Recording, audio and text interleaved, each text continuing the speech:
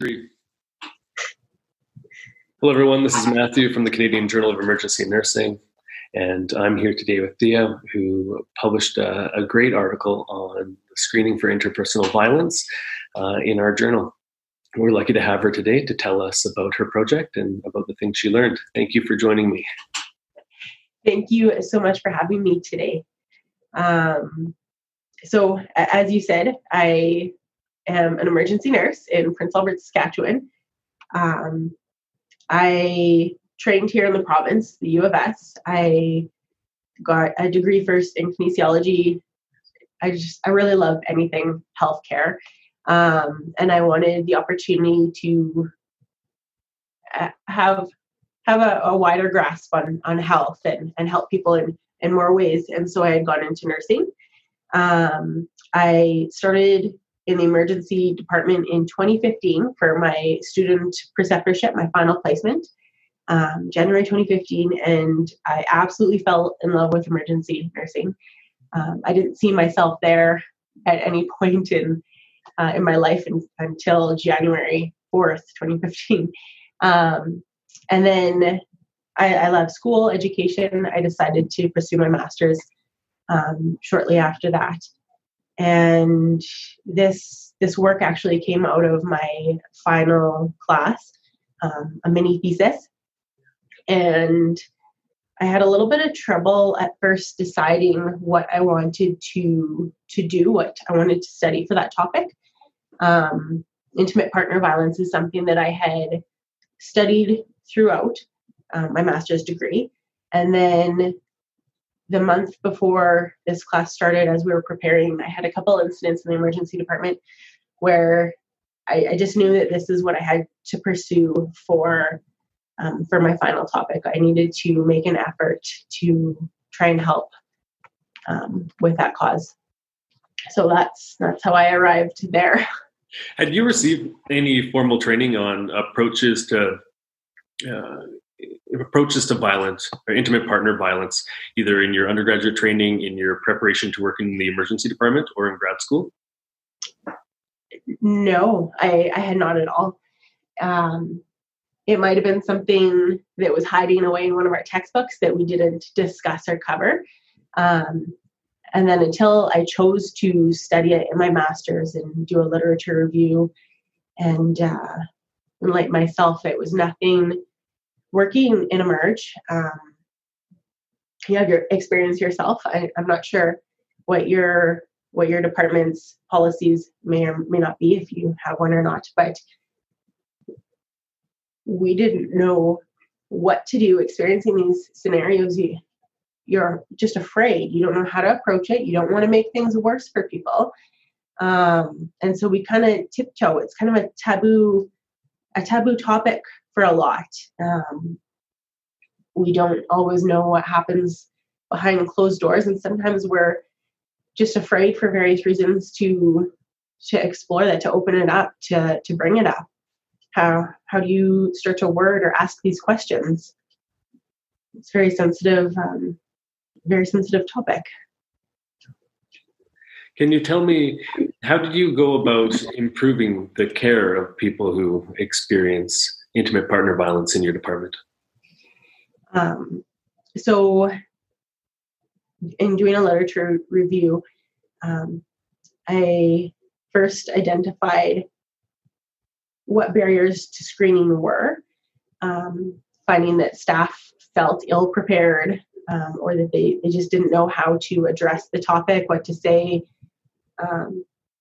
Time obviously is a big factor. That's probably the number one thing that would come to any ED nurse if you were to ask him or her why they don't. We don't have time. We don't have private places to discuss these topics. Those are probably the biggest ones. So then exploring those, myself and Dr. Mena, who was my supervisor with the project, Dr. Maposa, our co-writer, we did a flow chart, and we just kind of let all of our ideas flow over a few sessions. And we identified that sharing knowledge and a tool to screen, giving ED staff the steps, discussing with them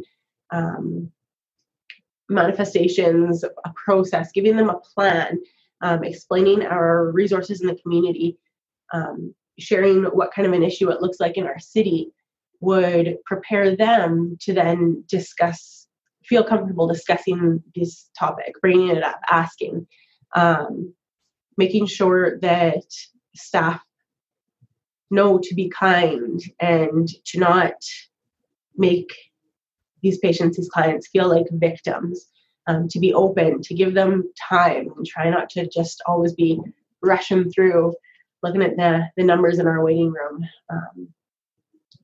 to be patient and compassionate when discussing these topics, and then making sure that our staff know that this needs to be done in confidence and in privacy.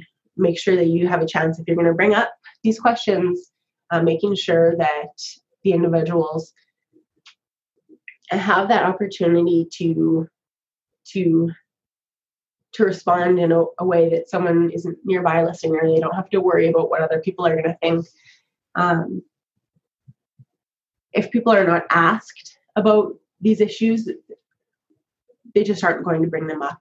And even when we do ask, we need to be persistent over time for them. It will take an average, they say, of 7 times being asked before they'll finally divulge and share information or look for help.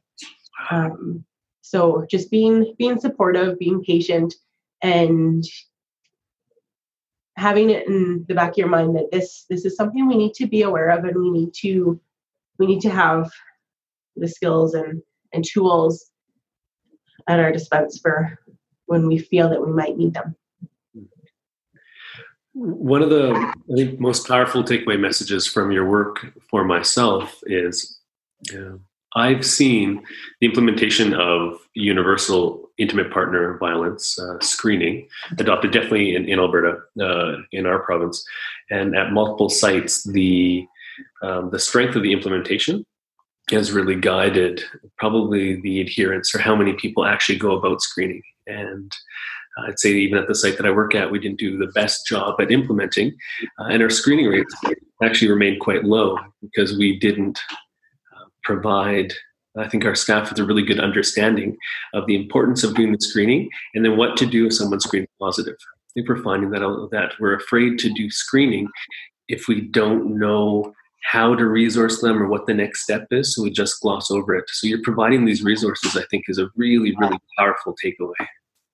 Thank you. Yeah, we're not, I can't speak for all universities or colleges, but it's not, there's a general consensus that not a lot of nurses will feel prepared to do so, to bring this up. So we definitely need to work on that. Can you tell me, what was the process like? Because what I'm hoping is that Canadian emergency nurses can model your work to improve the resourcing of people who screen positive. How did you go about, or what was the process like for finding the resources that were available in your community? Where did you start? How did you do it? I had reached out to my supervisor, Dr. Mena, had a few contacts for other research that he'd been doing, and so he thought they would be good ones to follow up with. So I had reached out to a few individuals through email. Sometimes I got some responses. Sometimes I had to dig a little deeper and go places. But just being in the city and working in the ED, I knew that the local police station would be a good place to start. We have a mobile crisis unit for dealing with any crises for social supports, that is, right, in the city. And so they were wonderful. And the local YWCA, all of these organizations were able to give me statistics. The most clear, and of course, sometimes we record numbers and we don't know the whole story behind all those numbers, but they were able to provide me with some local recent statistics and ways to go about accessing them and what they would do, where they go from there, and for the supports that they can provide. So, yes. Very good. Yeah, that's really great. I know that there are some sites across Canada who have used, though it is quite gendered, this tends to be a very gendered problem. The lipstick containers in many departments here, they're in Pyxis, or you're able to keep them in the nurse's medication room. We've also seen some other departments go about keeping a Sharpie container and urine spec containers, a Sharpie and urine spec containers in a bathroom, so someone can indicate on a urine catch that the nurse can review that they'd like to have a private conversation. So they'd like to be screened further. Which I thought was interesting, which is not anything that I learned in school, or I learned in my basic training, or I came across in my ED specific training. Exactly, right.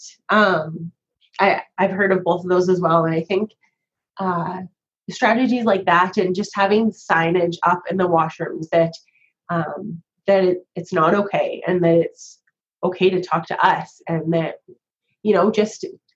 just helping bring down that stigma that closed doors, not your business. Yeah. You're here for abdominal pain and move on, Yeah. I think that your community is lucky to have you. I think we, as a journal, are lucky to receive your work, and I'm so grateful that you're sharing it. With us. What I'd like to know is, how was your work received by your frontline nursing peers? Because sometimes that's tough.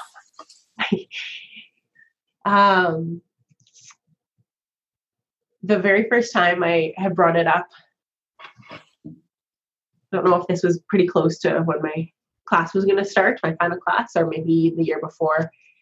I had brought it up, and people were like, "No, don't you dare!" More policies and more to do, and highlight that we're not doing a good enough job. But that's not. We're not bringing this up to shame our staff, or we just want to make care better for our clients, right?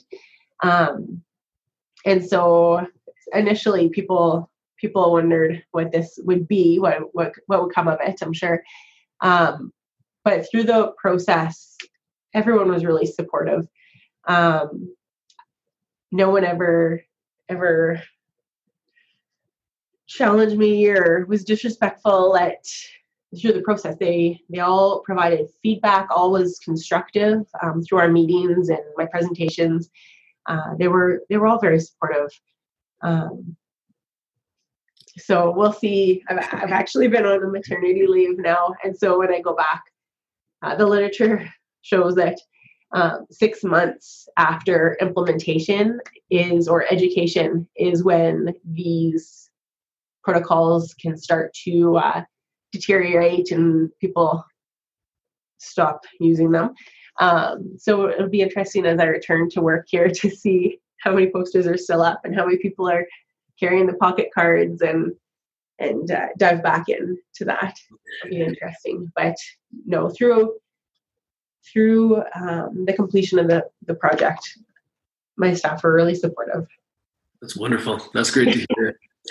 If an emergency nurse who wanted to take on a similar improvement initiative at their emergency department, what advice would you have for them?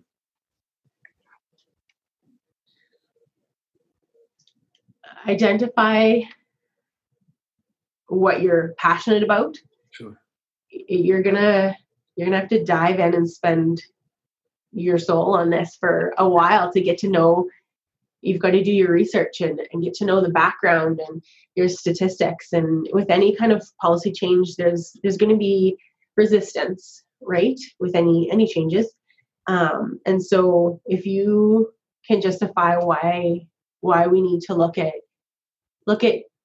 new ways of doing things, improving things, to understand why it's an issue, and come up with an approach of why you can address it, and having the support of your community whatever, the emergency department, public health, wherever you are, having the support and the collaboration of the individuals that are going to help carry it forward, right? You can't come into an organization and just say, y'all can do a better job at this, and this is how you're going to do it. That's not going to stick, and it's not going to work. So you need to collaborate with your teams and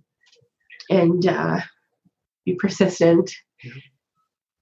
Trial and error sometimes is what it takes, right? Yeah, definitely. Wow, that's really great. Yeah, I'm so grateful for you sharing your work with us. I really am. Is there anything else that you'd like to tell us about your project or the things that you learned?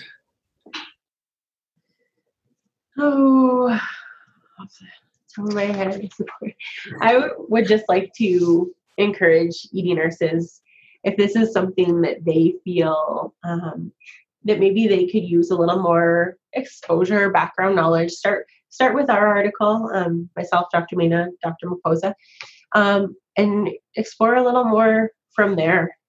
It's something, this is IPV, domestic violence is something that we need to be aware of.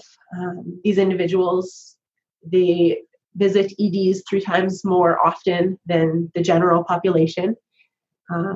They say it's 18 to 25% of our clients coming into the ED are experiencing IPV. So just like to encourage our ED staff to be aware and to be patient and to give that time to develop rapport and have these people feel that they can ask for help or look for help if they need it. Thank you, Thea. I really appreciate that. And I want our viewers, our listeners to know that a link to the article, of course, will be located down below the video. Thank you very much for joining me today, Thea. Thank you very much for having me. It's really great work that you did. Well done. Thank you. All right. Bye-bye.